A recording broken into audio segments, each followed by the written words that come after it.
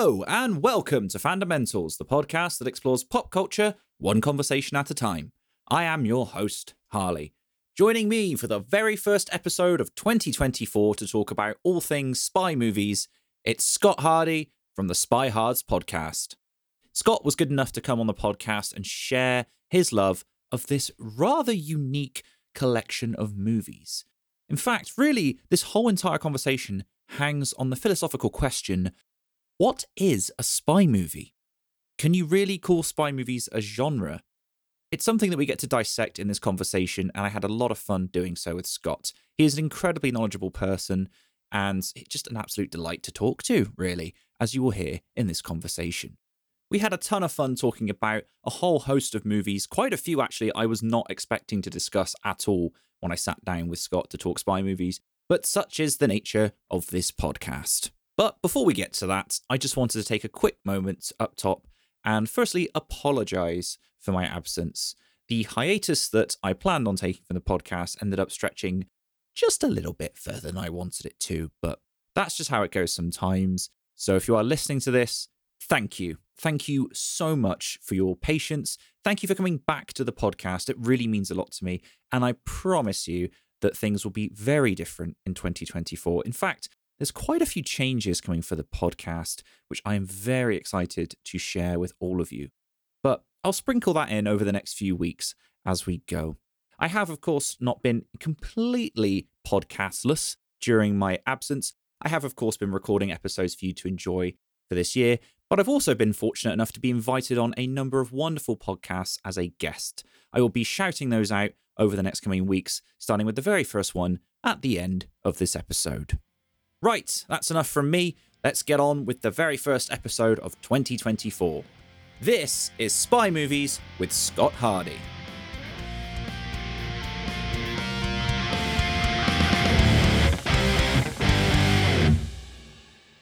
Hello, Scott, and welcome to the Fundamentals podcast. Hello. Thank you for having me. Oh, it's my pleasure. It's really awesome to connect with you, Scott, and to speak to you about something that is very, very close to your heart. I mean, it's in the title of your podcast.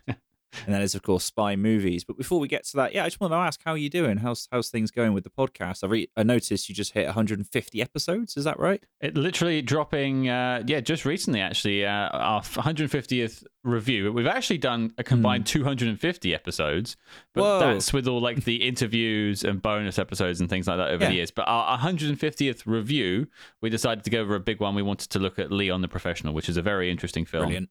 And big discussion, 2-hour discussion on it. It's very insightful. And but big milestone. We've been doing it for just over 3.5 years now. It's flown by. Amazing. That's absolutely amazing. And it's such a fascinating one as well, because that's so many episodes, so many conversations about a genre that I think most people would assume is quite niche, right? It's quite sort of straightforward. But before we get into all of that, I just want to throw it over to you, Scott. What was your introduction to spy movies? My introduction to spy movies. I mean, I will preface, there's usually two of us on the show. My co-host, Cam, can't make it. He's busy on a covert mission, probably destabilizing a government somewhere around the world. But as good spies do. My introduction to spy movies comes from... It's hard to trace back. It's either the 1996 N64 game GoldenEye. Nice. Okay. Or it's 1997's Tomorrow Never Dies. Interesting. Yeah. Okay. I can relate to both of those. Yeah. Yeah, because I didn't see GoldenEye in theaters. I was at the age of 7 when it came out, 8 maybe. And I think my parents just weren't that fussed with it. But Tomorrow Never Dies, we all went as a family, and I remember driving out of the Cinemaplex or whatever it was called, and pretending to drive my family's car from the back seat with my pretend little mobile phone or whatever it was, like I'd just seen in the film. I remember it just distinctly sticking in my head. And from that moment on, I was fairly hooked on not only Bond, but like I loved the Austin Powers films growing up, Johnny English, stuff like that. Mission Impossible when that started coming around, sort of the action-focused spy movies, especially when I was younger. But yeah, Bond, I guess, was my entry drug. Yeah. I think that's quite common for a lot of us. I mean, I've done a Bond episode about a year ago, actually, if I remember correctly. And yeah, the sort of Pierce Brosnan era, Hmm. definitely a big one for many people. Yeah, myself included. I think, was it Tomorrow Never Dies, or I think it was, no, it was Die Another Day. It's one of the bad ones. That was my first. I'm pretty sure that was one of my first films I went to see in the cinema with my dad. What an experience that film was. I know. I mean, I thought it was cool. Granted, I was like 10 years old, in an invisible car. I was like, oh, yeah, absolutely. I said that I was 15, and I said, yeah, I have no problem with the Vanish. I thought it was a cool little gadget. In later life, I understand where people's problems have come from, and the movie falls apart in the later part. But, Sure. it as a 15-year-old or a 10-year-old in your case, it's the perfect kind of just, it's like a Roger Moore send-up film with Pierce Brosnan in the role, Absolutely. Yeah, that's it. And yeah, those games as well, man. Yeah, that GoldenEye N64, that is the stuff of legends, to be fair. It's never been bettered in terms of, I think, for me, a multiplayer experience. I've got 4 brothers. Yeah. So imagine the 4 of us with 4 N64 controllers. Yeah. Just causing nightmares, havoc around the house, screaming at one another. You can't use Odd Job. That's cheating. Yeah. All that sort of stuff. Yeah. It was endless, but it was a game that sort of defined my youth. I tend to find, which is a very big statement, but it was one I played a lot. Yeah. No, I think it's a massive one for a lot of people. I mean, as you say, I don't think it's been topped. Generally, as you say, as a multiplayer for sure, and also for sort of a Bond connected video game either. I don't think there's really been one that's come out that's been anywhere near as good. Certainly not in popularity. There's been some good games. The From Russia with Love PS2 game with Sean Connery back in the role. Oh yeah, was tremendous, but it wasn't a multiplayer game. So it was just you played the film basically with some additional bits thrown in, and that was great. And just hearing Sean back in the role was fantastic. But yeah, GoldenEye N64. It came back out recently on Xbox. So I immediately downloaded it and played it, and realized I'm rubbish at it now. But maybe I always was. Who knows? But yeah, it's such a nice moment in time. Yeah, no, I get that definitely. While we're on the subject, I'm curious, who is your favorite Bond? That's a tricky one. I do get this question from time to time, and I'm gonna give you a bit of a non-answer. Okay, but I'll justify it, and then I'll tell you why, and I'll throw it back to you. All right. I have a personal favorite. Yes, and also someone I think was the best, and that's different. Sure. Yeah, that's fair. Yeah, personal favorite I think is Pierce Brosnan. He was the guy who brought me in. GoldenEye, from Tomorrow Never Dies. They were my first 2 Bond films. But has been someone like I've spent years studying the film since. Copious amounts of interviews, all these sorts of things we've done for the show. I think Sean Connery is the definitive article of what Bond should be on the big screen. Problematic elements in the films, for sure, but Sean Connery is, if I read a Bond book now, I think Sean Connery. I think you've made your point, Goldfinger. Thank you for the demonstration. Choose your next witticism carefully, Mr. Bond. It may be your last. The purpose of our 2 previous encounters is now very clear to me. I do not intend to be distracted by another. Good night, Mr. Bond. Do you expect me to talk? No, Mr. Bond, I expect you to die. There is nothing you can talk to me about that I don't already know.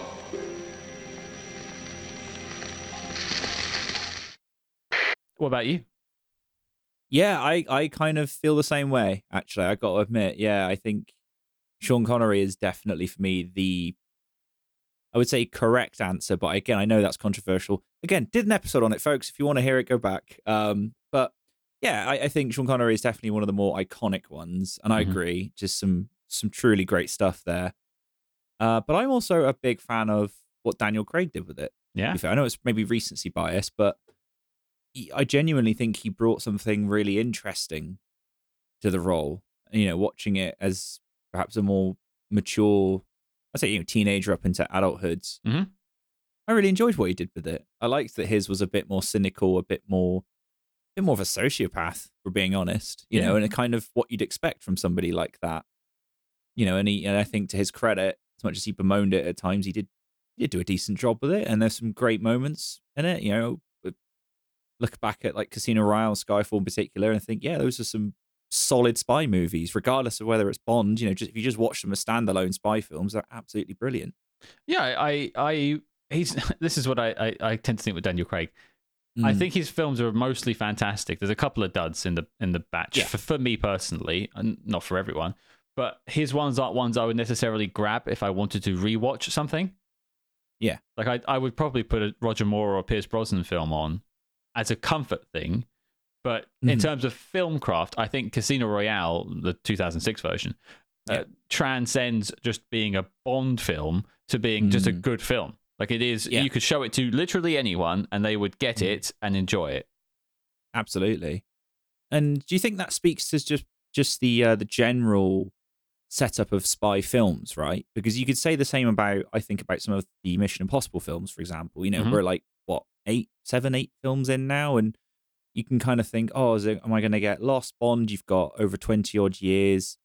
Do I have to follow the law or the rest of it? Like you say, you can just pick a movie like Casino Royale, or I think like Mission Impossible, what's the Fallout, I think is a good example. One like you can just drop people in it. Yeah. And you can just kind of go, you don't need to know any background, you don't need to know any context, but because of the genre and the type of film that it is, you can just drop people in it, just say enjoy it for what it is. You get the tropes, you get what's going on, enjoy.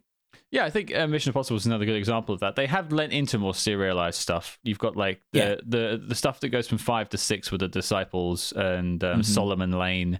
But it is very much a background thing that they just sort of give you some exposition and you can just sort of wave it away. Because you have to, if you think with Bond as well, you have to explain who 007 is, what a James Bond is, and like you still got to do that sort of setting the groundwork. But I think Fallout is, and that's why I think Fallout is still the highest earning Bond film, Mission Impossible film of all time, adjusted for inflation. So.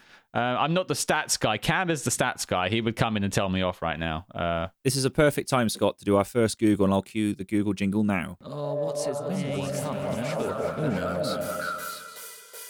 It's time to Google Mission Impossible. We'll just do box office breakdown. Let's see what it gives us. I can guarantee that Dead Reckoning Part 1 is not top of that list. Absolutely not, no. Womp womp. Yep. I have thoughts. And I bet you do as well. So, this is interesting. Right, so I've got a Google ranking of the lifetime gross top 4. Actually, let's do the lot. So in order, this is bizarre. So Fallout is the top at 220. I bet I know the next one. Go on. It's Mission Impossible 2. Yeah. Which surprises me. I'm like, really? That one came in and it hit right at the time. You've got John Woo. I'm not going to say Doug Ray Scott was bringing people into theaters, but John Woo certainly was. You got that soundtrack that sold like hotcakes. That's true. A bit of Limp Bizkit, Metallica, yeah. That's true. It was right in the noughties, that absolute sweet spot. Yeah. The next one, Ghost Protocol. Yeah. Then Rogue Nation, then the first film, then Dead Reckoning, and then Mission Impossible 3, which kind of makes sense, right? Because, as you say, as much as the second one hit really well, I think it burnt a lot of goodwill because the end result wasn't particularly great. There's a big gap in time, I think, isn't Mission Impossible 2 is 2000, and Mission Impossible 3 is 2006. Yeah. So six years, people thinking, actually, it wasn't that good. I don't know if I'll go and see another one. But actually, it's really good. It's actually one of the better ones, I would say. It is, yeah. So there you go, folks. There you go. There's a detour I did not expect, but that's absolutely fine. So yeah, I mean, as you say, going back to it, it's interesting, isn't it? Because these are franchises that are still going. They still clearly have some sort of popularity. So do you think that speaks to the larger appeal of a spy movie, or what a spy movie is? I tend to find it's more the flexibility of the genre, because spy movies aren't a genre. Like I've always said they wouldn't be like a shelf in Blockbuster. Yeah. Right. You wouldn't see spy movies there, but you'd find spy movies in every single shelf in Blockbuster if it was to exist. You find it in comedies, you find it in sci-fi, you find it in thrillers, and it's such an adaptable, amiable. You can bend it to whatever will you've like. We've had comedies, we've had a Western spy film. We've had a musical spy film on the show. Like it really runs the gamut of what you can sort of do, because it's more about characters that you put into a situation, and then you build the genre around that. And I think that's what sort of at least fascinates Cam and I with the idea of Spy Hards, because one thing we said in the beginning, I mean, the genesis of the show was originally it was going to be about Bond films. That was going to be just solely Bond films. And then we realized that there's just so many Bond podcasts out there. It just, at what point, when does it end? So, and you can only speak about 27 films. And you're done, what do you do after that? Whereas we have a running list of spy movies that currently is over 500 films long. Whoa, okay. and it's not like we've started off on the show. I mean, I mentioned 150 episodes earlier. It's not like we've done any, but we've avoided most of the heavy hitters. We haven't touched a lot of the franchises at all, or we haven't been through half the Bonds yet. We're just trying to take our time with it, but it just goes to show how flexible it all is. And I think that, I like the idea of, hopefully, I think the listeners like it too, of every week they tune in to hear about a film, and hopefully they watch ahead of time because we let you know what we've got coming up. And they're getting a different experience every week with us. It's not like you're watching Bond. Right. And as people who are spending their free time, much like yourself, doing a podcast, it's great because we're getting surprised every week. Like, we don't know which way it's going to go. Like, there's some films but just a couple of weeks ago, we did the Cats and Dogs 2 and 3. By the way, love that you went there. Well, as someone who enjoyed the first one and like a nostalgic, I remember seeing that in the cinema as a kid. I'd forgotten they'd made sequels. So yeah, really happy to hear you guys go through those. We'd lost our minds by the end of that episode. It was rough going, if you pardon the pun. But I'll allow it. Yeah, but we actually went and got the director of the first one on the show back in the summer when we did it. And it's crazy how much work went into putting that first film together. And they created digital effects for having those animals recreated and their mouths moving and stuff. They pioneered that type of effect. And it's I didn't know any of that sort of craftsmanship went into Cats and Dogs, but that's the magic of it. We turned up and thought, oh, Cats and Dogs is going to be this throwaway episode. And it was one of the more insightful things we'd looked into the entire summer. Brilliant. Yeah, I got to admit, I really enjoyed those episodes. Yeah, because as you say, I had no idea what all of the work that went into it. And yeah, and again, one that's, I think, a fascinating example because you're like, what is it? It's basically a joke, right? Yeah. It's a sort of a pun. It's like, oh yeah, cats and dogs, they fight each other. So what if they were spies? Yeah. What if they have this underground life? Yeah. And they're the kennels are secretly lairs for spy craft to go on. It's a daydream that a kid would have. Yeah. In a doodle. Yeah. Oh, imagine my dog was James Bond. And okay. Yes, and they did something with it. They're kids' films, sure. They're harmless kids' films. Evil does not wear a bonnet! Coming out, is she gone? Ow! Did Genghis Khan ever wear a bonnet? No. Attila the Hun? I don't think so. But he did wear a furry hat. Maybe a black bonnet. Yes. Huh? No. Oh, yes. The ninjas failed, and failure is unacceptable. If they ever show their faces again, you know what to do. Yes. Tell them to wash with a loofah sponge. Hitting. Hello? This can't be happening. I want them eliminated! But they did manage to bug the phone. Maybe we can look at the glasses half full. Ow! That's what I like to do. Ah, putting a happy face on things. I see. What an interesting philosophy. At what point did you forget that we're trying to take over the world? The clock is ticking, and our margin for error is slight. Tomorrow, you will send in the Russian. Yeah, we've done all of the Spy Kids films as well. I know I'm not really selling the show to you folks. I understand. There's good stuff in there too. Trust me. But that's just what I love about doing it. Is I'm not talking about the same action thriller every week. No, absolutely not. Yeah, and as you say, it runs the gambit. I mean, in those cases, you're talking about kids' films, and I have fond memories of the Spy Kids movies as well. Rewatched the first one in lockdown. Oh boy. But not knocking it because it's like, do you know what? It served a purpose. And as you say, what's fascinating to me about that is what you just said a minute ago about the way that you can bend the sort of spy, I guess, not genre, sort of the dressings of a spy movie and just put it onto a concept Yeah. And immediately you kind of go, yeah, do you know what? I'd watch that. That actually sounds kind of interesting. What, cats and dogs? Okay, yeah, well, the kids are running around, but yeah, okay. You're at least intrigued to see what somebody does with that, right?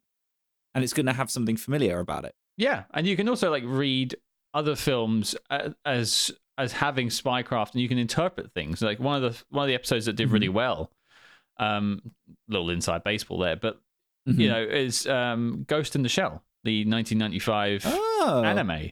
Now, you wouldn't necessarily instantaneously think that's a spy film, but the government bureau that she's working for, the Major Katsune, I can't remember her name. I'm sorry, the Major. Get back on Google. I will. Come on it. Second Google. Yeah, here we go. It's time to Google again. The Major, that she just refers to as the Major in the film. She works for their version of MI5. That is true, actually. Yeah. No, as you mention it, I'm like, yeah, that's a good point. Yeah, she's technically a spy. Yeah, she's a soul within an interchangeable body. Isn't that just what spies are? They just change their outside appearance, but inside they're the same. Your listeners are screaming at me for not remembering the Major's name. They're screaming at me as well, so I'm just double-checking this. Wait! Stop the podcast. The host is wrong. Hello, and welcome to Correction Corner, a segment of the podcast where I, future Harley, intervene on behalf of past Harley when he absolutely drops the ball on something. Apologies for the interruption to your listening experience. I felt the need to intervene here because I honestly couldn't bear to share with you the absolute fumbling of the name of one Motoko Kusanagi. It was honestly just painful listening to me struggling through it, so there you go, I've spared you from that. Anyway, back to the episode. I don't know, Google and IMDb give me different things, but yes, it's for our purposes, we're going to say the Major and apologise for upsetting any and all fans of that very beloved film. Of Ghost in the Shell. Yeah. It is a great movie, but you're absolutely right. I wouldn't have thought about that, but as you say, I'm like, oh yeah, that's the story. That's bakes into it. So that's fascinating. What other movies then have you sort of gone down in that similar vein where you're like, oh, hang on, this is technically a spy film. All right, here we go.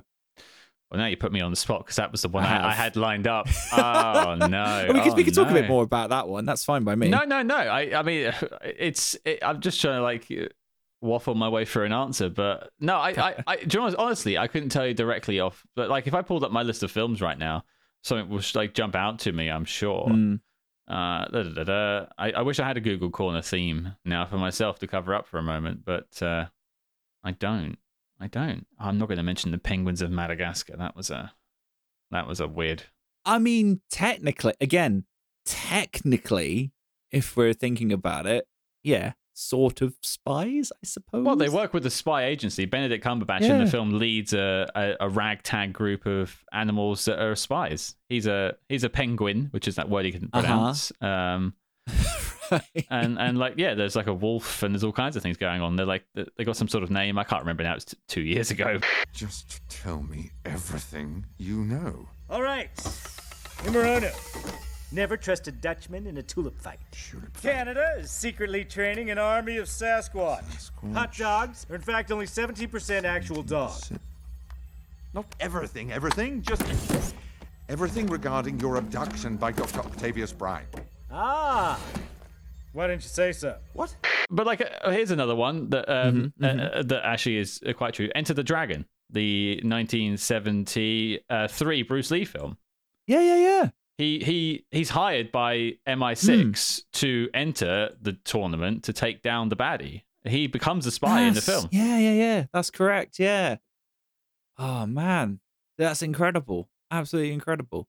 And this is why I don't get bored doing this podcast, and I don't get bored talking about it. I don't get bored doing all the social media stuff because it's genuinely a fun thing to do. And like the interviews is another interesting side of this whole thing that we accidentally fell into as well. But yeah, that's why I love it. Yeah, I mean that's it. It's just straight away we're seeing already, right? That there's so many different avenues you can go down with this. So I'm curious, what do you think makes a good spy movie then?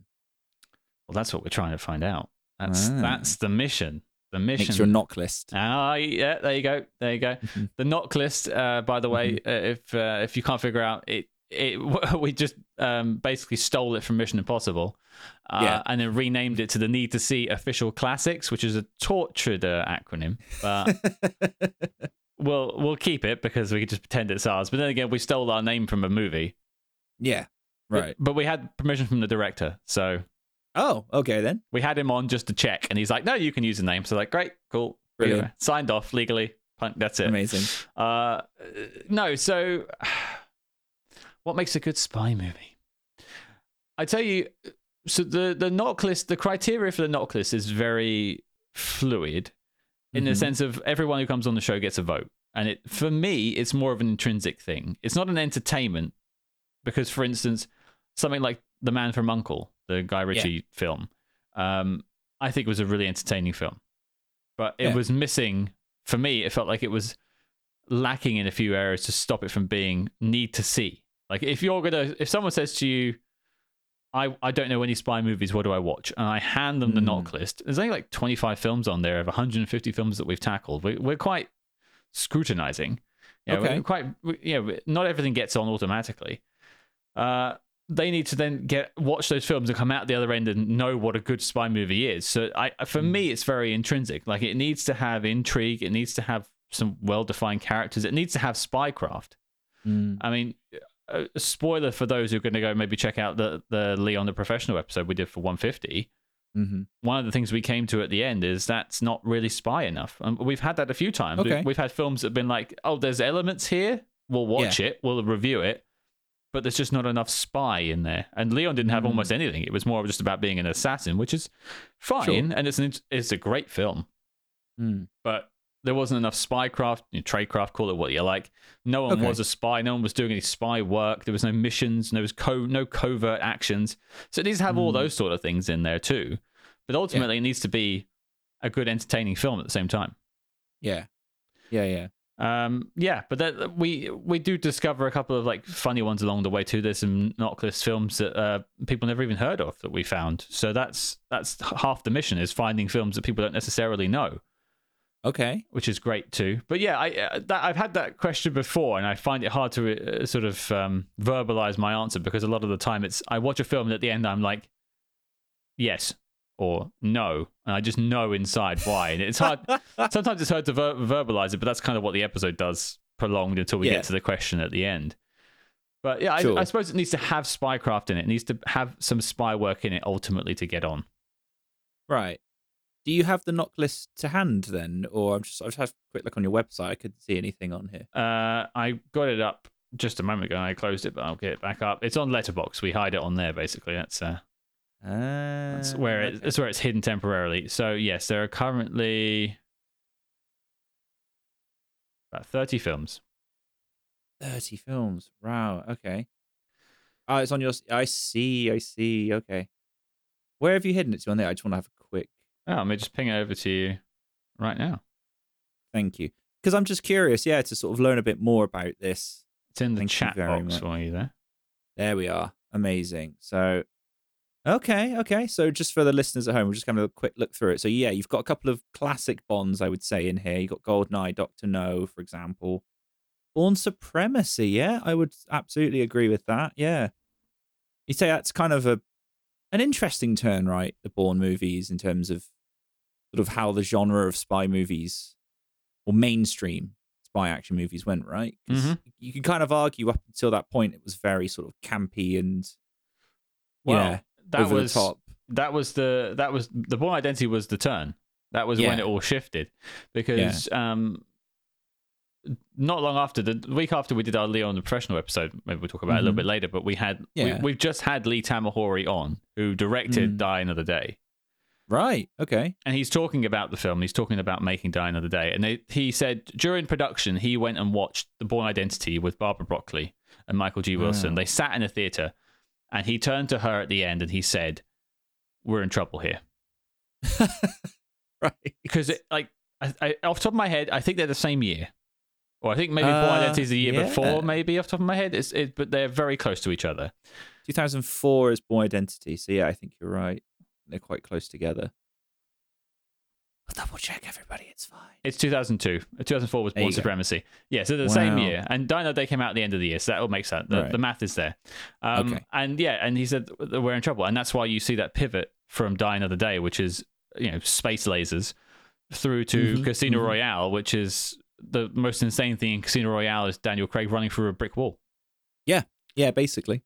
So Yeah. And they really did tone it down. They really did learn their lesson. But Bourne had them on the ropes for a long time. Yeah, absolutely. It definitely was the more serious entry of that, and also kind of interesting that it leans quite heavily on sort of American surveillance, right? Whereas before, obviously, we reached the MI5. Yes, I don't know about you. You kind of associate spying for the most part in cinema with, I don't know why, but just being British. I think it has a lot to do with Bond. But then you're like, America's got also huge organizations, so it kind of makes sense to tap into that. Well, it's interesting. One of the earliest spy movies, 1924's The General with Buster Keaton. Right. Oh, yeah, of course. Yeah. That's all about Confederate spies, which is the American Civil War. So technically, that was America. And that was a huge blockbuster of its time. Blockbuster didn't exist then, but like it did very well. It still does well, and it does screenings. And much as Bond revolutionized things with Goldfinger in the 60s, there's been some fantastic spy. I mean, look at Hitchcock's work in the 30s and 40s. Notorious, North by Northwest in the 50s, 39 Steps, stuff like that. This is all pre-Bond. Yeah, that's true. Yeah. So, and that's, obviously Hitchcock is British, so that's British filmmaking there. But yeah, it is international. It's interesting, but people do associate. If you think of like who is the most memorable spy of all time in cinema, it's James Bond. It's got to be James Bond. There's no arguments there. Nobody did it better. But I feel like it's on the ropes a little bit now, post No Time to Die. I think Mission Impossible is giving it a run for its money. John Wick is giving it a run for its money. Yeah, that's interesting. Again, would you class that as a spy movie? We haven't looked at them yet. We've had discussions about maybe tackling the John Wick films. Yeah, because there is a lot of covert operations and things like that, the syndicates and all these families and stuff like that. Maybe one day. I'm not entirely convinced it's quite there for it, but in terms of like the action side of things, which is what Bond likes to talk about a lot of the time, John Wick is changing the game. Yes, everyone's trying to do John Wick. Yeah, that's it. No one's trying to do Bond right now. Yeah, that's true. That's very, very true. Just having a quick look through the rest of the list. It's a good looking list, I have to say. True Lies jumps out to me on that one. And again, another example, you're like, yeah, that 100% is a spy film. The premise of that is Arnold Schwarzenegger is a spy. That's the movie. Yeah. But it works. He is James Bond without James Bond. Yeah. I mean, that film, 93, I think, I'm not good with dates, filled that void post License to Kill, before GoldenEye. And, you've got James Cameron on there giving it his all. And that cast, I mean, Jamie Lee Curtis and Arnold Schwarzenegger together. Art Malik is the villain. It's great. It's great stuff. It's a shame it's taken till either a time this comes out soon or a few months away for there to be a high definition release. There's never been one. Really? Yeah. That really surprises me, especially someone like James Cameron and Arnold Schwarzenegger. Their sort of film collections people really go after. I'd have thought there'd be high def versions of that for sure. But... There's some behind the scenes issues with True Lies. Okay. Yeah, which you can find out in our True Lies episode. Cheap plug number 1. Ring the plug bell. Away, sir. You plug away. Maybe I'll have one in post. But I like it. And no, again, it's an example to me of like that. Again, it speaks to the malleability, as you say, and the appeal of a spy movie. If you can just say it's, like you said, Arnold Schwarzenegger is a spy. There you go. That's the movie. And That's you go, the oh, yeah, premise. all right. Okay. I'll give that a watch. That sounds like fun. And it is. It's just a fun, stupid movie, but it's brilliant. Yeah. It's only that film and Never Say Never Again you're going to see a spy try and ride a horse off of a building. That's true. Wow. I never thought you would have connect those two together, but well done. Well, actually, I take that back. In Spy Hard, a few years later, Leslie Nielsen does the same joke with the horse. Right. And it doesn't jump off, or maybe it does. I can't remember. But I forgot Spy Hard. Someone's screaming at me in the world right now. Yes, I remember Spy Hard too. Sorry. It's fine. We've got it covered. That's good. Some more modern ones. I mean, like Argo and like Zero Dark 30. I'm just like, oh yeah, that again. Technically a spy movie. I see a lot of covert things going on in there. There's deception. There's getting people out of places. There's planting recordings. There's all those sort of trappings that you'd expect, even if you wouldn't necessarily think of them as being straightforward spy films. No, some of those are on the outside. Maybe like Ghost in the Shell is on perhaps the outside. Right. You know, the General I mentioned is down there on the bottom. It's it's about a guy trying to steal a train, but because there's spies running around, it technically still counts. M Butterfly is a love story, but it's about spy work in the background. It's people being used by the government, and it's a great film. Check it out if you haven't seen it. It's David Cronenberg, one of those films that no one talks about that he made. Great stuff. But it's and this I don't actually look at the list very often like this, and it's actually quite nice to see the sort of eclectic collection of films. And also someone made a comment at the bottom of our list. Is that it? Great selection, but after 100 episodes, is that all you've got? We've done 50 more and only added a few more since then, so I guess we're being quite selective. I'm sorry. Yeah. Well, I don't think there's anything wrong with being selective, because again, like from what you said, lots of films, there would be quite a few, right, that you would say, like some of these mentioned, you go, yeah, that's a spy movie. That's if you like the genre or what it's aiming for specifically. Sure. But others, as you said, it's like, well, they've got elements of that in the storytelling, so it makes sense that you've got to think about that. I love that Spy Kids is in here as well. That's just brilliant. It's just it's such a random list. If you were going to watch these, in order or just randomly, you're going to have a really interesting time. I think it's a weird weekend if you try and do this all in one go. I tell you that now. Absolutely. It starts and ends quite well, I'd say. In the middle, it gets a bit all over the place. The Wrecking Crew is a bananas film, but yeah. I've never heard of it. I'll just have a quick look at it now. That's the final of the 4 Dean Martin, Matt Helm films from the 1960s. Its claim to fame that you might know is from Once Upon a Time in Hollywood, the Tarantino film. I'm vaguely familiar with it, yeah. It's because one of the characters, Sharon Tate, played by Margot Robbie, is... Oh, yeah. She dies, she's meant to die in real life, and her last film is this film. She goes to see it in the film. Oh. That's the film she's watching in the film. Oh, yeah, even the first comment is the only reason I watched this film was for Sharon Tate and Sharon Tate only. Mm-hmm. And she's great in it. It's great. Real shame about that story. Yeah, absolutely. That's fascinating. Wow, okay. Incredible. Absolutely incredible. Fun fact about that, if you want another one, Bruce Lee helped do the stunt coordination on the Wrecking Crew. He did, so he taught them all to, and that's why there's like kung fu fighting in the movie. Like it's it's all just weirdly connected there. But and I think it's also Chuck Norris's first on-screen role in that film. Oh, okay. There you go. He gets beat up in the background of a scene. Incredible. Absolutely incredible. But it was good enough to make your list then. Yes, I mean, that one took a bit of arm twisting, I think. I was definitely championing that one. But yes, it definitely made it on in the end. Amazing.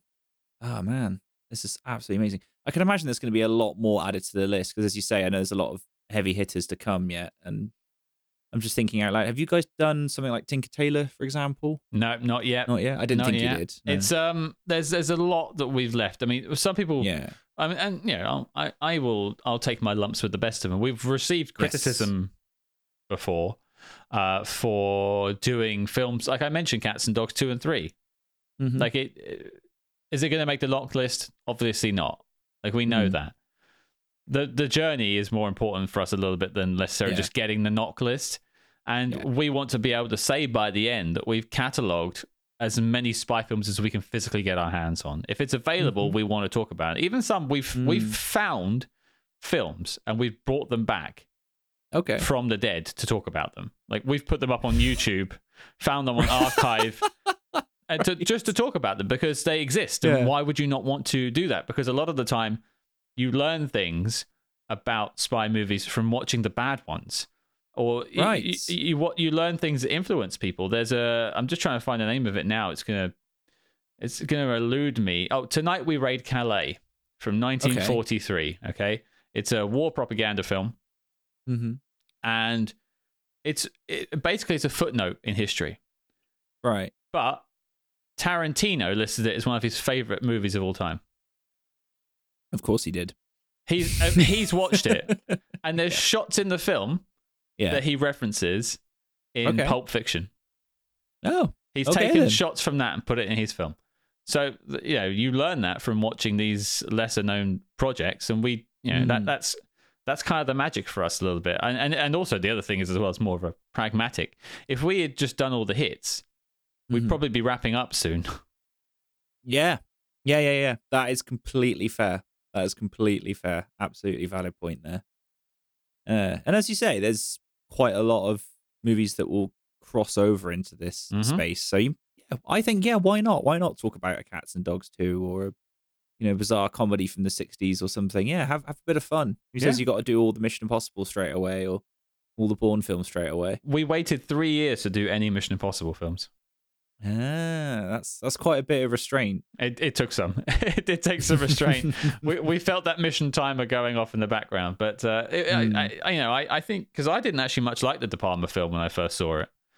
But having now spent 3 years analyzing films, spy films specifically, I adore it. I think it's a masterpiece. I think De Palma has clearly studied spy films and brought some of the best stuff to bear with that film. And I think if I'd reviewed it in the first couple of months, I would have been like, no, sir. Okay. So, fair. Yeah. Okay. So I'm just curious, if you were going to make your own spy movie then, Scott, what are some of the core ingredients you would say to put in that film? Well, now we're plugging into what I like in a spy film, which is very different to what Cam likes in a spy film, but guns, girls, and gadgets. Okay. You could, or boys if you prefer, whatever you'd like in your spy film. But for me, I like that sort of 60s vibe of spy movies. When Spy Mania was, taking place with all the Bond films and all the Bond rip-off films, that's really the genre I lean towards, and I find myself revisiting, or like the 90s revival of a lot of that with stuff like True Lies and GoldenEye. That's what I would go for. It'd have a lot of that, have a lot of action, a lot of quips, some gadgets, probably a stern boss to tell off your protagonist at some point and send him on a mission. He would probably take down some megalomaniacal bad guy on a hidden volcano lair. And I'd probably be happy with that. It's not pushing the boundaries. It's not a cold and gritty Le Carré adaptation. Right. But it's entertainment, which is a lot of what I look for in spy movies. That would probably be it. It's probably done to death, really, now. My movie wouldn't do well, I don't think. You never know. You get the right casting. Yeah, that'd be good fun. That's true. I mean, one thing I'll point out is the recent revival of the OSS films, the French OSS films. Okay. With René Dujardin or Jean Dujardin. I can't remember his name off the top of my head. But they're comedies, basically. They're set in the 60s and 70s. Okay. And they're basically Bond spoofs. Oh, right. But they're done now as if they were shot in the 60s. So they're period pieces, basically. And they're absolutely hilarious, whilst also being really cool action films at the same time. And not poking fun at the sort of Bond tropes, but also like kind of adoring them at the same time. Yeah. We haven't tackled those films. It's just something I've personally watched in my own time. And I think they're fantastic. I'd love to see a Western, I say Western, France is in the West, but an English-speaking remake of those films, because I think, or maybe that's where Bond goes next, is back to being a 60s period piece or something like that. I don't know, but I feel like that's where, I feel like we need a bit of fun these days.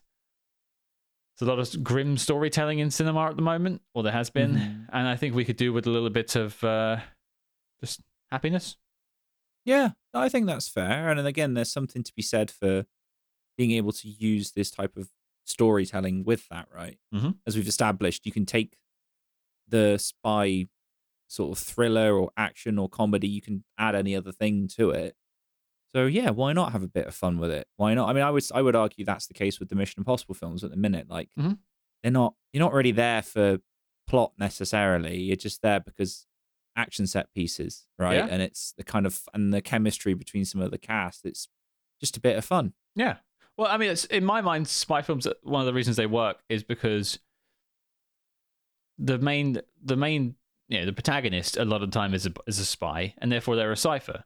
You can imprint Right. yourself on them. You can put yourself in James Bond's tuxedo and wish you were on the beach with Domino in Thunderball. You know, you could pretend you're living that life for 2.5 hours if that's what you want, and it's escapist, and that's a lot of what I think I enjoyed with the Pierce Brosnan films when I was young, because I wanted to be jumping off that dam. I wanted to be, rappelling off a building with Michelle Yeoh as I rip a poster in half. Like, it's fun. It's enjoyable fun. Now, it doesn't mean that, like, stuff like you mentioned, Zero Dark 30. That's not a fun film.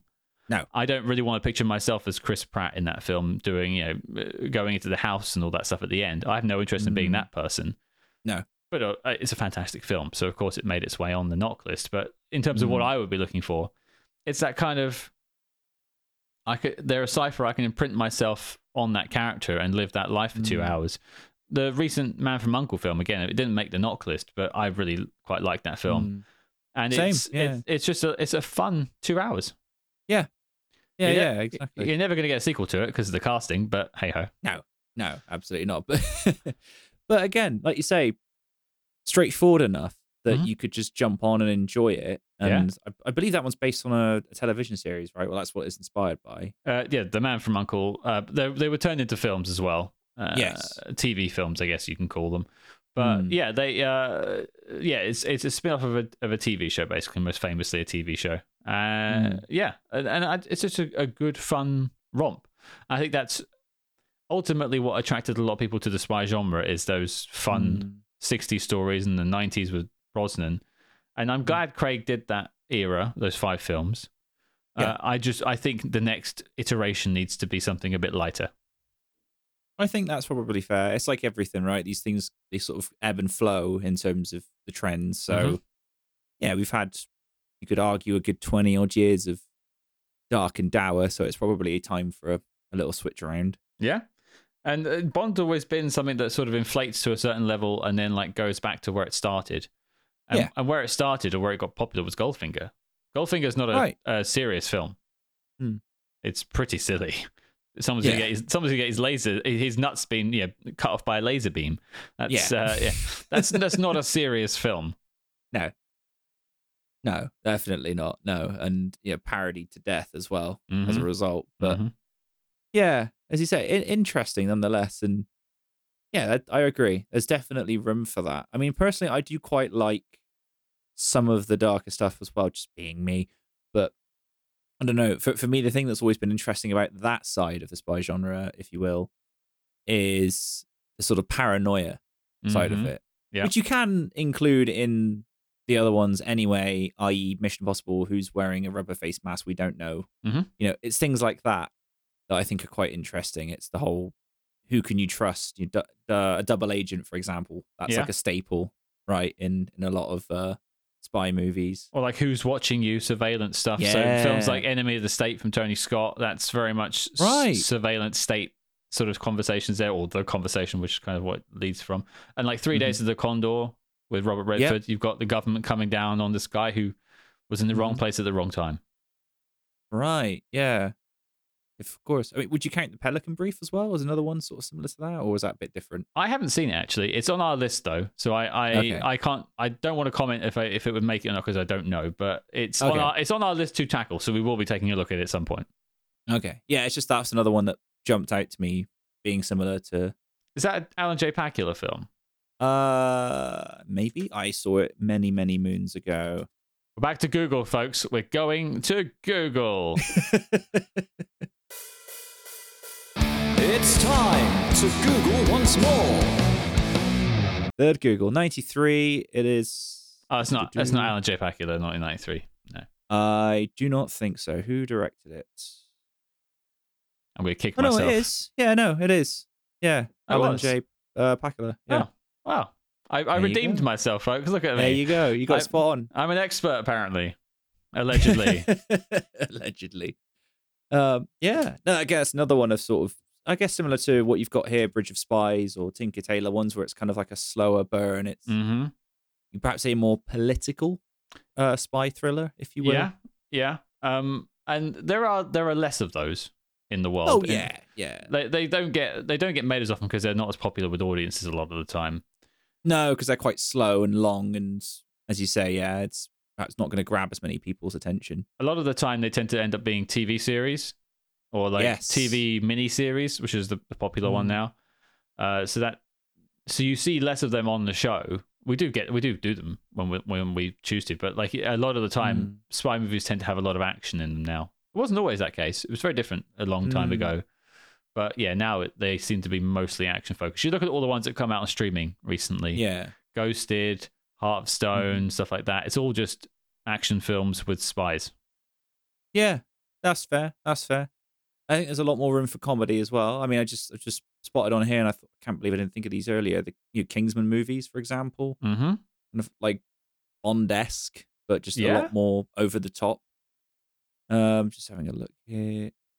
Yeah, Get Smart. I mean, that was a few years ago. That's again another one where it's like basically a spy parody. Yeah, based on a TV show that was a Based on- Bond parody. Yeah. Exactly. The movie Spy, which has one of my favorite Jason Statham performances ever. And Playing I think- against type. I like that. He's great in that film just because he isn't playing Jason Statham for once. Yeah, and I think he should just play that character in every film he's in ever, because it would just be infinitely more entertaining, whatever he does next. I've watched the couple that raised me explode in a van. I watched the woman I love get tossed from a plane and hit by another plane mid-air. I drove a car off a freeway on top of a train while I was on fire. Not the car.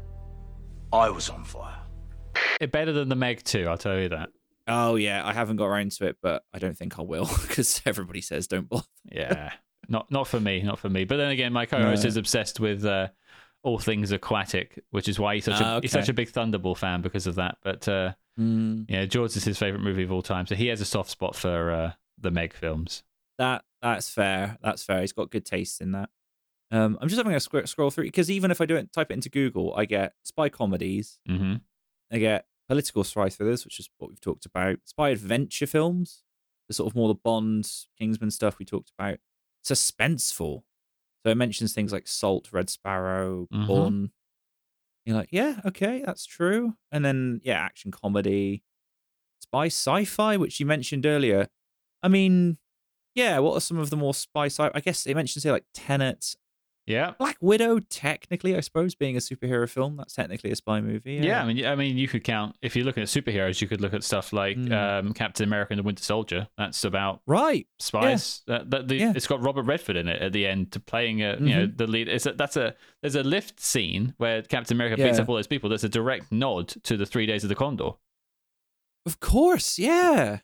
Yeah, you're right. Yeah. And it very much leans on that sort of paranoia, and that's full of double agents, and yeah, leans on those tropes. Yeah, and like in terms of science fiction, I mean, one that we're going to look at some point is like Valerian and the World of 1,000 something or others. I've never seen it. Right. Valerian, I think is what I remember it as. But like they're a spy syndicate, and they're trying. That's all it is. It's that, but sci-fi. The one I'm looking forward to tackling at some point down the road is.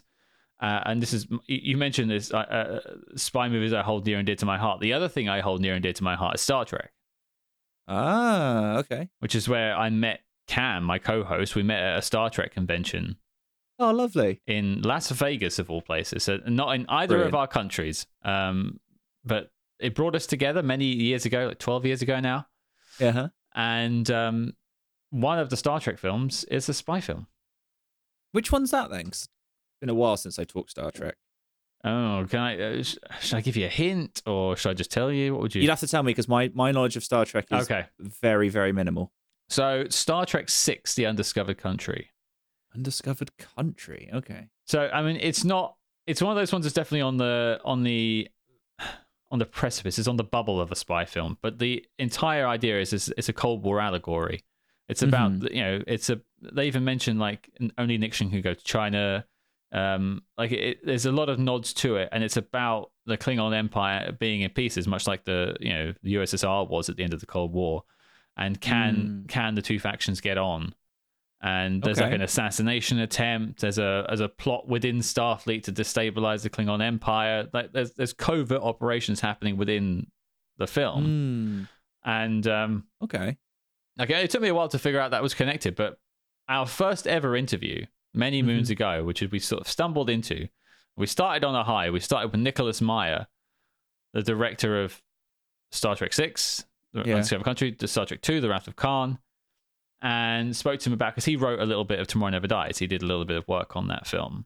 Brilliant. And I've always had this idea in my head of when we get to our 100th interview, we're about 30 away. We're gonna have him back for Star Trek VI and talk about that instead. Just as like a nice bit of symmetry there. Yeah. So I'm looking forward to doing that probably next year or the year after at some point. But that'll be nice. But the interviews I really love doing as well, because like we stumbled into that one. It was during lockdown when we started the show, and I sent Nicholas Meyer an email. I found his agent's email. I was just like, hey, do you want to come on and tell us a story about how you worked on Tomorrow Never Dies? And he replied, like, no one's ever asked me this. Right. Everyone asked me about Star Trek. Yeah, I'll come. I'll do your show. Brilliant. I was like, oh, I've got Nicholas Meyer. I've been watching his film since I was like 5. So amazing.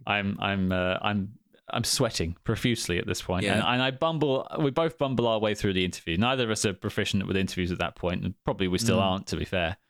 And it's just been on a roll since then. But the fact that in the last year we've had Denise Richards on blows my little mind that she said yes to us. Like Dr. Christmas Jones, put the respect on it. Dr. Christmas Jones has been on the show, and I just think like, and she even said, "Oh, Christmas only comes once a year," and like winked at me on the camera.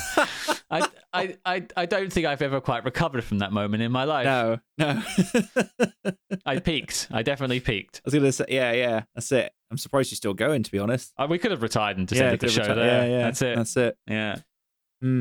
That's what I love about podcasting. You meet all sorts of amazing people doing this. But yeah, and how cool is that as well? Like connecting with people like that, as you say. And I remember listening to your Denise Richards interview, and I thought it was really nice to hear how fondly she kind of looks back at things like that. And I'm sure that's the same with a lot of your other interviews as well. And I listened to your one with the director of Cats and Dogs as well. It's like, it's nice to hear people that look back on it and go, yeah, it was fun. I enjoyed working on this. And it seems to be something that this style of film brings to people, right? Perhaps because it's an easier to grasp concept.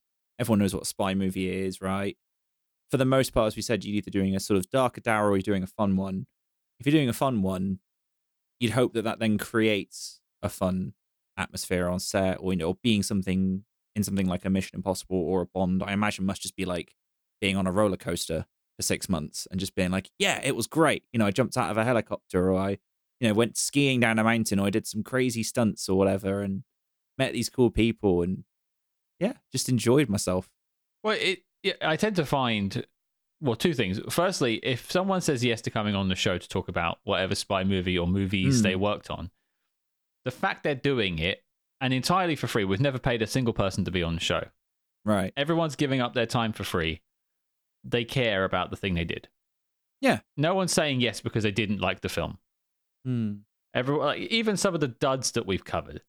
And, Our Namesake is a good example. Spy Hard, the Leslie Nielsen film, is not Leslie Nielsen's finest moment. And it's actually not even that funny of a film if you go back to it. It's funny when I was a kid, but not so much now. But we had the director Rick Friedberg on. That's where we got permission to use the name. And he was, he spoke a lot about the process of making the film, but he was, quite honest about it. A lot of things went wrong during that production, and we got to figure out why. Another one was The Avengers, the year after, 1996. That terrible film. Yeah. One of our earliest, I think it was in the first year we did this. We did The Avengers, and then we had the director and the writer on in the same week. And the writer had never given an interview before. And so with both of them, we just we both went through the film, why they did the film. They were both massive fans of the TV show. and they just both just listed exactly when it went wrong, how much the studio interfered, and and by that point we had 3 episodes I was really proud of that we sort of told the story of the film. Brilliant. Our thoughts, and then really what happened behind the scenes. It's like DVD bonus features. But for free. Yeah. Amazing. And what I've learned, personally speaking, is I love speaking with filmmakers. Much as like talking to the actors, much as speaking to Denise Richards, Colin Salmon, all kinds of people, Jacqueline Bisset, wow. Over the years has been great. The people who really know and love spy movies are the ones who are making them. Right. I speak to John Glenn, who did 5 Bond films. We've had him on, and like talking about making a Bond film with the guy who made 5 of them. He loves Bond. He breathes it. I've been to the guy's house and spoken to him about Bond films. I've interviewed him twice now, and he's so passionate about the whole process. And like directors like Andrew Davis, who made The Fugitive, Roger Donaldson, who made like Dante's Peak. We've had him on too. They've both made spy films in their own right. And they just absolutely adore spy movies. And you're just sitting there talking to them about what their favorite spy movie is. And you're like, this guy made No Way Out with Kevin Costner. And he's there telling me about how like great Kevin Costner was to work with. And the time he fell over in the set and broke his arm, yada, yada. And this is the stuff you just get from someone who cares about that project. And so whenever I get that email back saying, yeah, I'd love to do it, I'm instantly just excited about what we're going to find out, because they clearly are passionate enough to want to talk to us. Yeah. And we're not like the Nerdist or anything like that. We're not part of we're not paid. We have a small Patreon that if people want to help us out, that's absolutely fine. But we don't spend too much time on plugging that 20 times an episode. It's just us loving spy movies and finding people like the directors and the writers and everyone that love it too, and learning about the process of making a film through them. Yeah, it's one of those things. I'm endlessly fascinated by it, honestly, as a process. And there's so much stuff now on, as you say, and listening to people behind the scenes making a film, because so much goes into it. It's such a huge thing, and as you say, in particularly with a style like this, with this kind of story, there's so many different avenues you can go down. There's so many different ways that it can go right or wrong. So as you say, it kind of makes sense that whoever's behind it's got to have that drive. They've got to have that passion. They've got to have a story that they want to tell. And I'm with you. I'm always fascinated to hear what drives a person to do that. Yeah. And what their inspiration was. Because as we've established, there's an absolute wealth, right, of things they can go back to and look at for inspiration. Yeah, I remember having a chat with, I can't remember, I think it hasn't come out yet, so I won't spoil who it was. Okay. But they said the only reason we came on your show was because you love Notorious, the Alfred Hitchcock film. And I saw you posting it. I saw you posting about it on social media. And I'm like, this guy, or these guys, I should say, because Cam would be here, know their spy films. And then we ended up having a protracted 20-minute conversation about Notorious. And I'm talking to someone who has worked on a number of films that I'm very passionate about, that I love. And I was blown away that even happened. But you have to, like, I'm not going to keep naming names, not to do cheap plugs. That's okay. People can go look us up. But I'm constantly baffled that people say yes, because we aren't some big conglomeration podcast. We're not NPR or anything like that. We're just these two nerdy blokes, one from London, one from Vancouver, Canada, that really love one little particular subset of films and want to talk about it to people. Yeah. But I found doing this podcast that's the beauty of any sort of thing in pop culture, is like, if you can think of a niche, it exists, right? If you can think of a fandom, it's out there. I promise you. Yeah. If you think, oh yeah, spy movies, oh I don't know, it's a bit. Oh, am I the only one? No, trust me. Just go and you will find your podcast and other podcasts like it who share that love and that passion, and you will find communities in there. And like you said, you will find individuals who get involved with making this stuff, or involved in some capacity with these areas, with these communities, with these people. There's so much you can learn from it, and I love it. I absolutely love it. And again, this, I would say, has more universal appeal than perhaps most of us realize. You know, as we say this, as I think, just having this conversation with you, I've been personally reminded of just how broad this is. Looking and going, oh yeah, actually that's true. There's all these different types of films you could go into, and you just mentioning, and then a series of films that I wouldn't necessarily assume or not assume, think are spy movies. Actually, they are. When you talk about it, like, oh yeah, that's a good point. I'd never thought of Enter the Dragon, for example, or like, yeah, or what's the other one? Ghost in the Shell, so on and so forth. Be like, oh, that's true. That is an element of it. It counts, and I think that's brilliant. And just looking at this list here, it's like there's still more coming out. You know, this year we've had a few kind of come out already, and just looking at the gambit of them, I'm like, oh yeah, they're all quite different as well. Some of them are biopics, some of them are sort of over the top action films, some of them are the more slow burn paranoia ones that we've talked about. So there's still clearly an audience for these types of stories to be told. Yeah, I think it's a genre. I shouldn't call it a genre because people will tell me off. But it's a subset of films that is. I think a lot of filmmakers understand how open it could be, and they know that they can set it in all kinds of different scenarios. I mean, the fact that there is a musical spy movie still blows me away. And Tarantino has referenced it in one of his films again. He took a song off that soundtrack and put it on the Hateful Eight soundtrack. Okay. I mean, it's Roy Orbison's only ever film. It's bizarre. It's deranged, but watch it anyway. The Fastest Guitar Alive, I think it's called, off the top of my head. If you don't want to watch the film, listen to the episode because it's just insane. They tried to make him into Elvis, but Roy Orbison is not a charismatic individual. Oh my goodness. Okay. Yeah, I find it. Yeah, if you don't mind unlicensed music on your show, you can use one of the songs on your outro or something because it. I may well do that. I've been known to do that on episodes from time to time. We've done it too. Look up maybe Snuggle Huggle or something like that. That song sticks in my mind more than anything else. Snuggle Huggle. The fact I remember it from 2 years ago is embarrassing. I'm not even sure what my mum's date of birth is, but That's incredible. But boy, can I snuggle huggle with the best of them. Yeah. These are incredible. Wow. I don't know, actually. I'm just looking at the list of songs. I don't see a Snuggle Huggle in there, but I will check it out. I will send you a link to Snuggle Huggle, don't you worry. I've got it queued. Yeah. I will snuggle huggle with anyone. But yeah, it's but yeah, I think the future is bright for it. I think the only thing right now is the franchises are struggling. I think it's the independent films that are having better time. Like Mission Impossible Dead Reckoning Part 1, well, the fact that the title is that long in the first place is ridiculous. But yeah.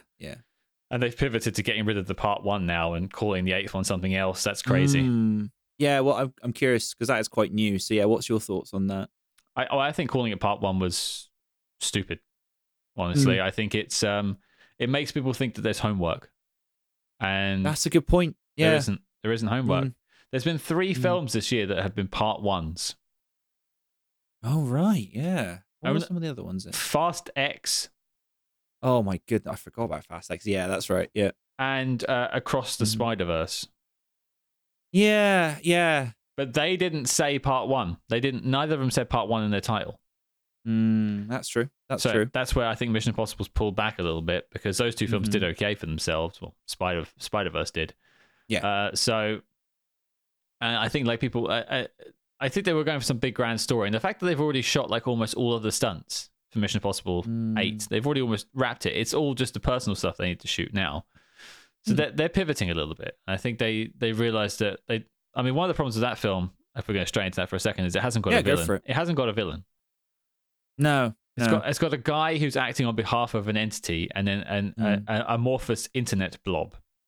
Yes. Yeah. That ain't Blofeld. Blofeld? No. Blofeld. That ain't Blofeld.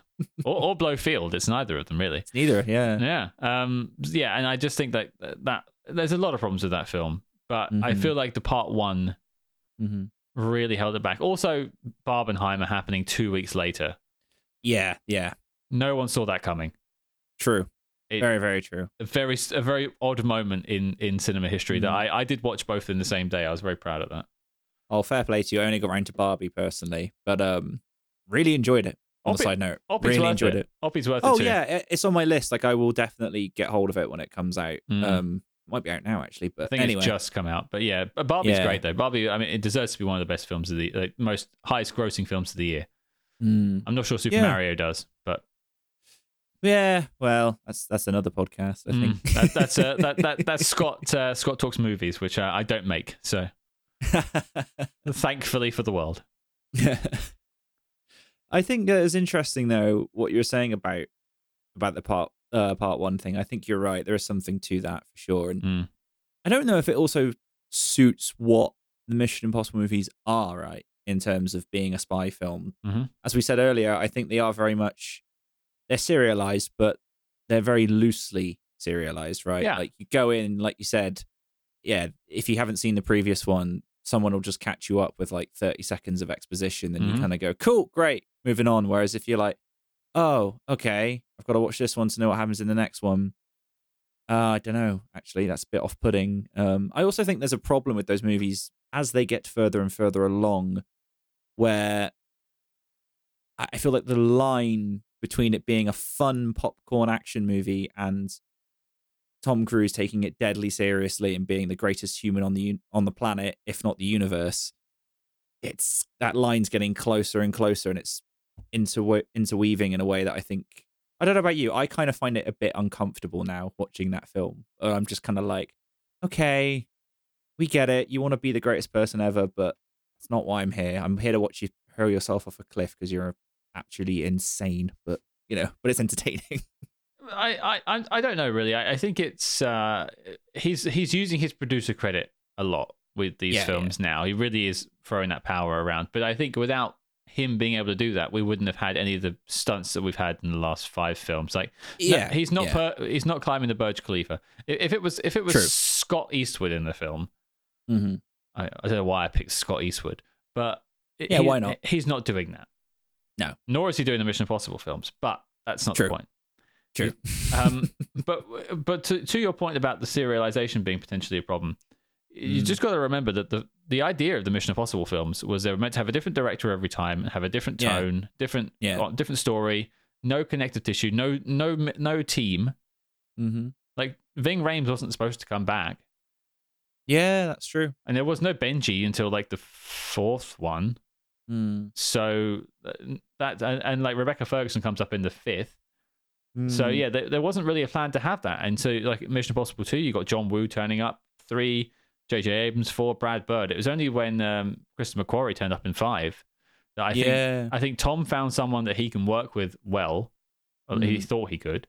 Yeah. And that's why it stayed. But even McQuarrie said that he's tried to make different films each time. I'm not sure he's been successful, but he's said that at least. He paid a lip service. But yeah, I think the first 4 stand as a really interesting body of work. And then I break down the Mission films as the pre and McQuarrie stages. Like there's 4 without him, and then there's going to be 4 with him. And those later 4, I think, are all going to feel about the same. Whereas the first 4, like you can't tell me that Mission Impossible 1 and Mission Impossible 2 feel the same. No, not even remotely. Yeah, it's true. Sometimes not for the benefit of the film, but you're not going to get slow-mo doves in Christopher McQuarrie's films. Yeah, or like, I don't know, spin kicking off a motorbike or whatever happens in that one. Yeah, it's been a while. Motorcycle jousting or whatever they called it. Yeah, I just don't see Chris McQuarrie wanting to do that. Yeah, and then Limp Bizkit, ba ba ba ba in the background. Brilliant. Yeah, that's it's. I think is it here? I've got the CD literally in arm's reach. I think somewhere. I was reading it the other day. But yeah, I love that album. Oh, it's great. It's great. It's so much incredible history there. I mean, the Metallica song alone is just incredible for what it kickstarts. Well, it's a little bit of a spoiler depending on when this comes out, but one interview we have got coming up is with the guy who put that album together. Okay. And it's. I mean, I learned stuff about Fred Durst I never thought I'd learn in my lifetime. Ooh. I didn't know I wanted to know it, but I do now. But like, just how what it was like to work with Metallica to put that together. Like he helped make the music videos for those as well. Oh, I can't wait to hear that, because that music video, there's so much. He has some very interesting things to say about the Metallica music video. That I want to know what happened to Jason Newsted in that video. There is a story about that. Awesome. Oh yeah. For anyone who's not familiar, just go and look up I Disappear on YouTube and just watch the music video. it's interesting. And also, it slaps. Like, it's great. It's a decent tune. Yeah. I mean, I'm a huge Metallica fan, and Same. I must admit, it's one where I'm like, I've seen him live a couple times now, Mm-hmm. and I'm just like, chuck that in the set list. Come on, like, you do it for the nostalgia.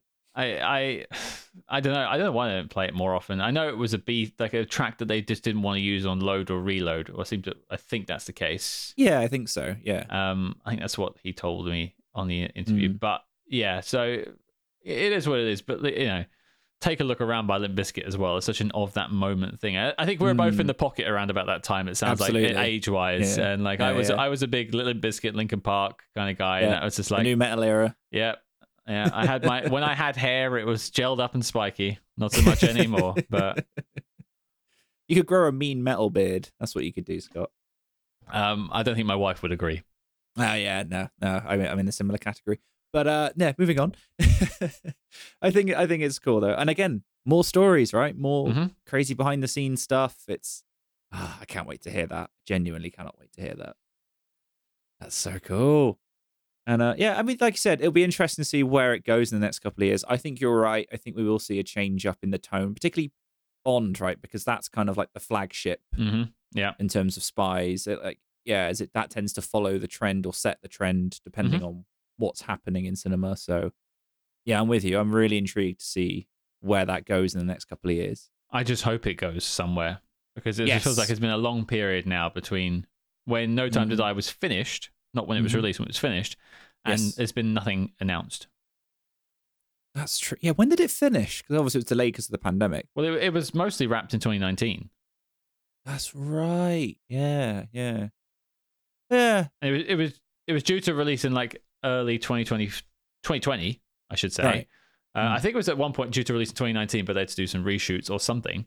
But then it was 2020, and then of course the pandemic. Yeah. So yeah, we'll be coming up to about 5 years then. Yeah, and no news. I do find that very interesting. Just think about the time that like lapsed between License to Kill and GoldenEye. License to Kill comes out in the summer of '89. They start shooting GoldenEye in early 1994. So that's only 5 years. So we've almost hit that period already. Yeah. Oh, I'm sure they'll have somebody in the pocket by then. Well, you'd hope so. We'd hope.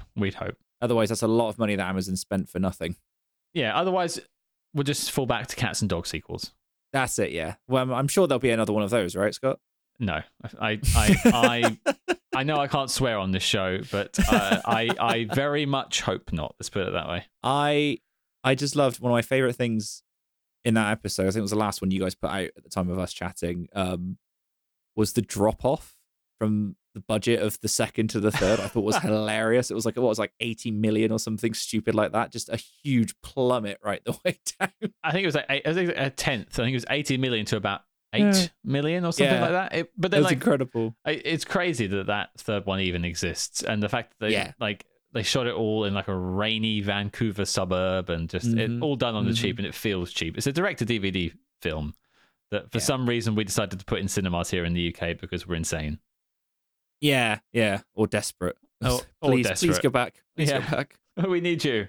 Oh, I love it. Well, long may it continue. So, I guess I just want to wrap this things up. I just want to say thank you, Scott, for coming on to the podcast. But before I do wrap it up, I'm going to throw it over to you. Was there anything else you wanted to discuss about spy movies or say about spy movies before we close out? No, I really do think we've covered a lot of it. I mean, if people want to hear more about spy movies, they can come and find us, because that's all we ever talk about. But yeah, I mean, it's such a fascinating subset, is the word I'm using, of films, just because of the width and the length and breadth of what you can do with it. And you'll be constantly surprised in what these films can pump out, especially when you're doing like what we do and jumping decades every week. It's not like it's in order or anything like that. Yeah. So come be surprised. I think that's a good sentiment. Yeah. Yeah, and I hope that spy movies continue to come out. There are loads of them. We've got Argyle coming out in February. That's the next big one, the one with Henry Cavill and Sam Rockwell and all that. So that'll be interesting as well. Next big tentpole spy film. Wonder what they do with it. We'll find out. Yeah, I've got to admit, I was really intrigued by that when I caught the trailer. It seems to be quite a layered story going on there. And again, just something quite straightforward. You go, oh, it's a spy movie, but it has this twist. Cool. All right, I'm in. Yeah, it's like a Bond film meets Romancing the Stone. Yeah, exactly. Who knew? Who knew? Yeah, look forward to seeing what that's all about. So if people do want to be surprised and hear more, where can they find you? Well, for spies, we're incredibly easy to find.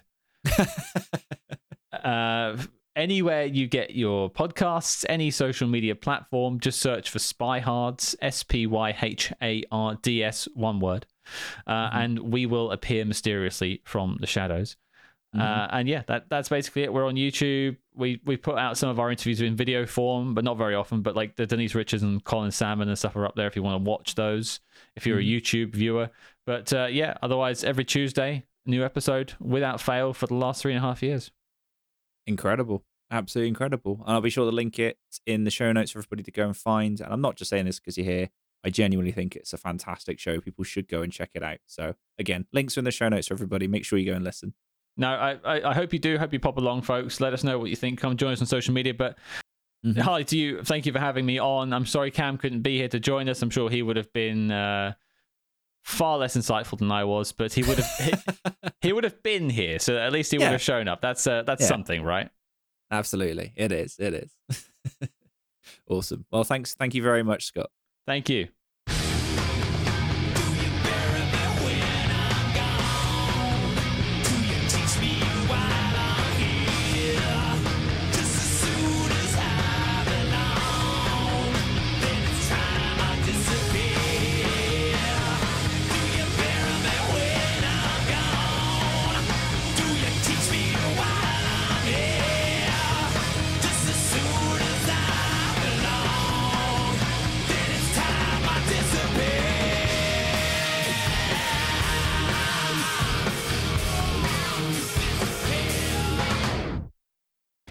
And there we have it. Thank you so much, Scott, for coming onto the podcast and sharing your love of all things spy movies. If you enjoyed this episode, then definitely do yourself a favour and check out Spyhards. It is a wonderful podcast, absolutely worth your time. As discussed at the end of the episode, there is a wide variety of films that they discuss, and they managed to get themselves some incredible interviews. At the time of this episode coming out, they've just released 2 episodes. One is all about Mission Impossible 2, which we did discuss in this episode, as well as an interview with Matthew Vaughn, director of Argyle, which has just come out in cinemas. So make sure you go and check out those interviews, as well as the many, many others that they've done that are all fantastic.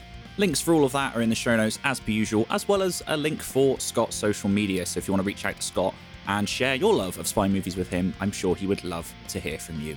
And if you'd like to share your love of spy movies with me, then please consider giving me a follow on the social media pages, all linked in the show notes, including the Discord server, because I will be launching a dedicated page just for spy movies. So if you want to come and hang out and let me know what you think of spy movies, what some of your favourites are, maybe give me some out of left field suggestions, I would love to hear all of it. Again, links are in the show notes for you to go and do so.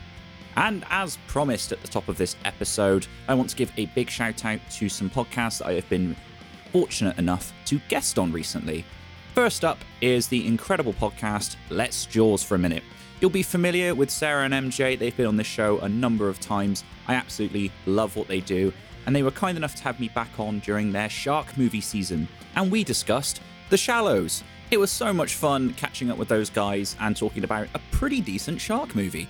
So make sure you check that out if you haven't already. I've put links in the show notes for that. And I wanted to give them an extra shout out because they've only gone and launched another podcast. And from what I hear, the opening theme is a bit of a banger. The show is called Let's Party with Marty. It is Sarah and MJ going through the entire filmography of one Martin Scorsese, as well as the companion movies that he has suggested himself via his very own Letterboxd account. It is an absolutely brilliant idea for a podcast and well worth your time, so I've also put links for that in the show notes of this episode. If you did enjoy this episode and you want to share the love, then please consider doing a few simple things to help out the show. First and foremost, just tell somebody. I really do not mind how you go about doing that, why you go about doing that, or when and where you go about doing that. But as long as you do, because frankly, word of mouth is just the lifeblood of independent podcasters like myself.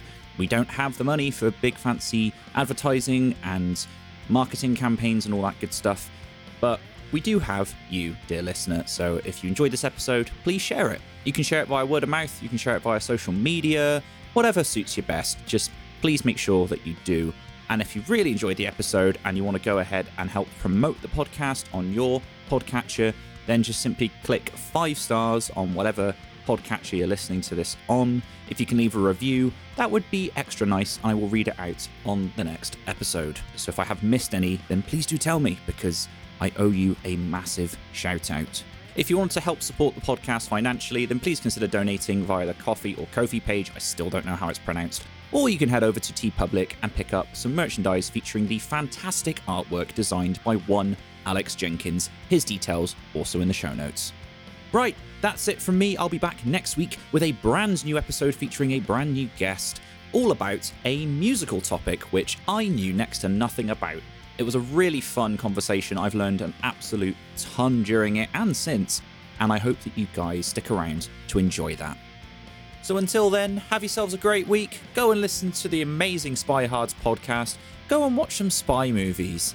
And to take us out, as promised, here is Snuggle Huggle from the Roy Orbison movie, The Fastest Guitar Alive.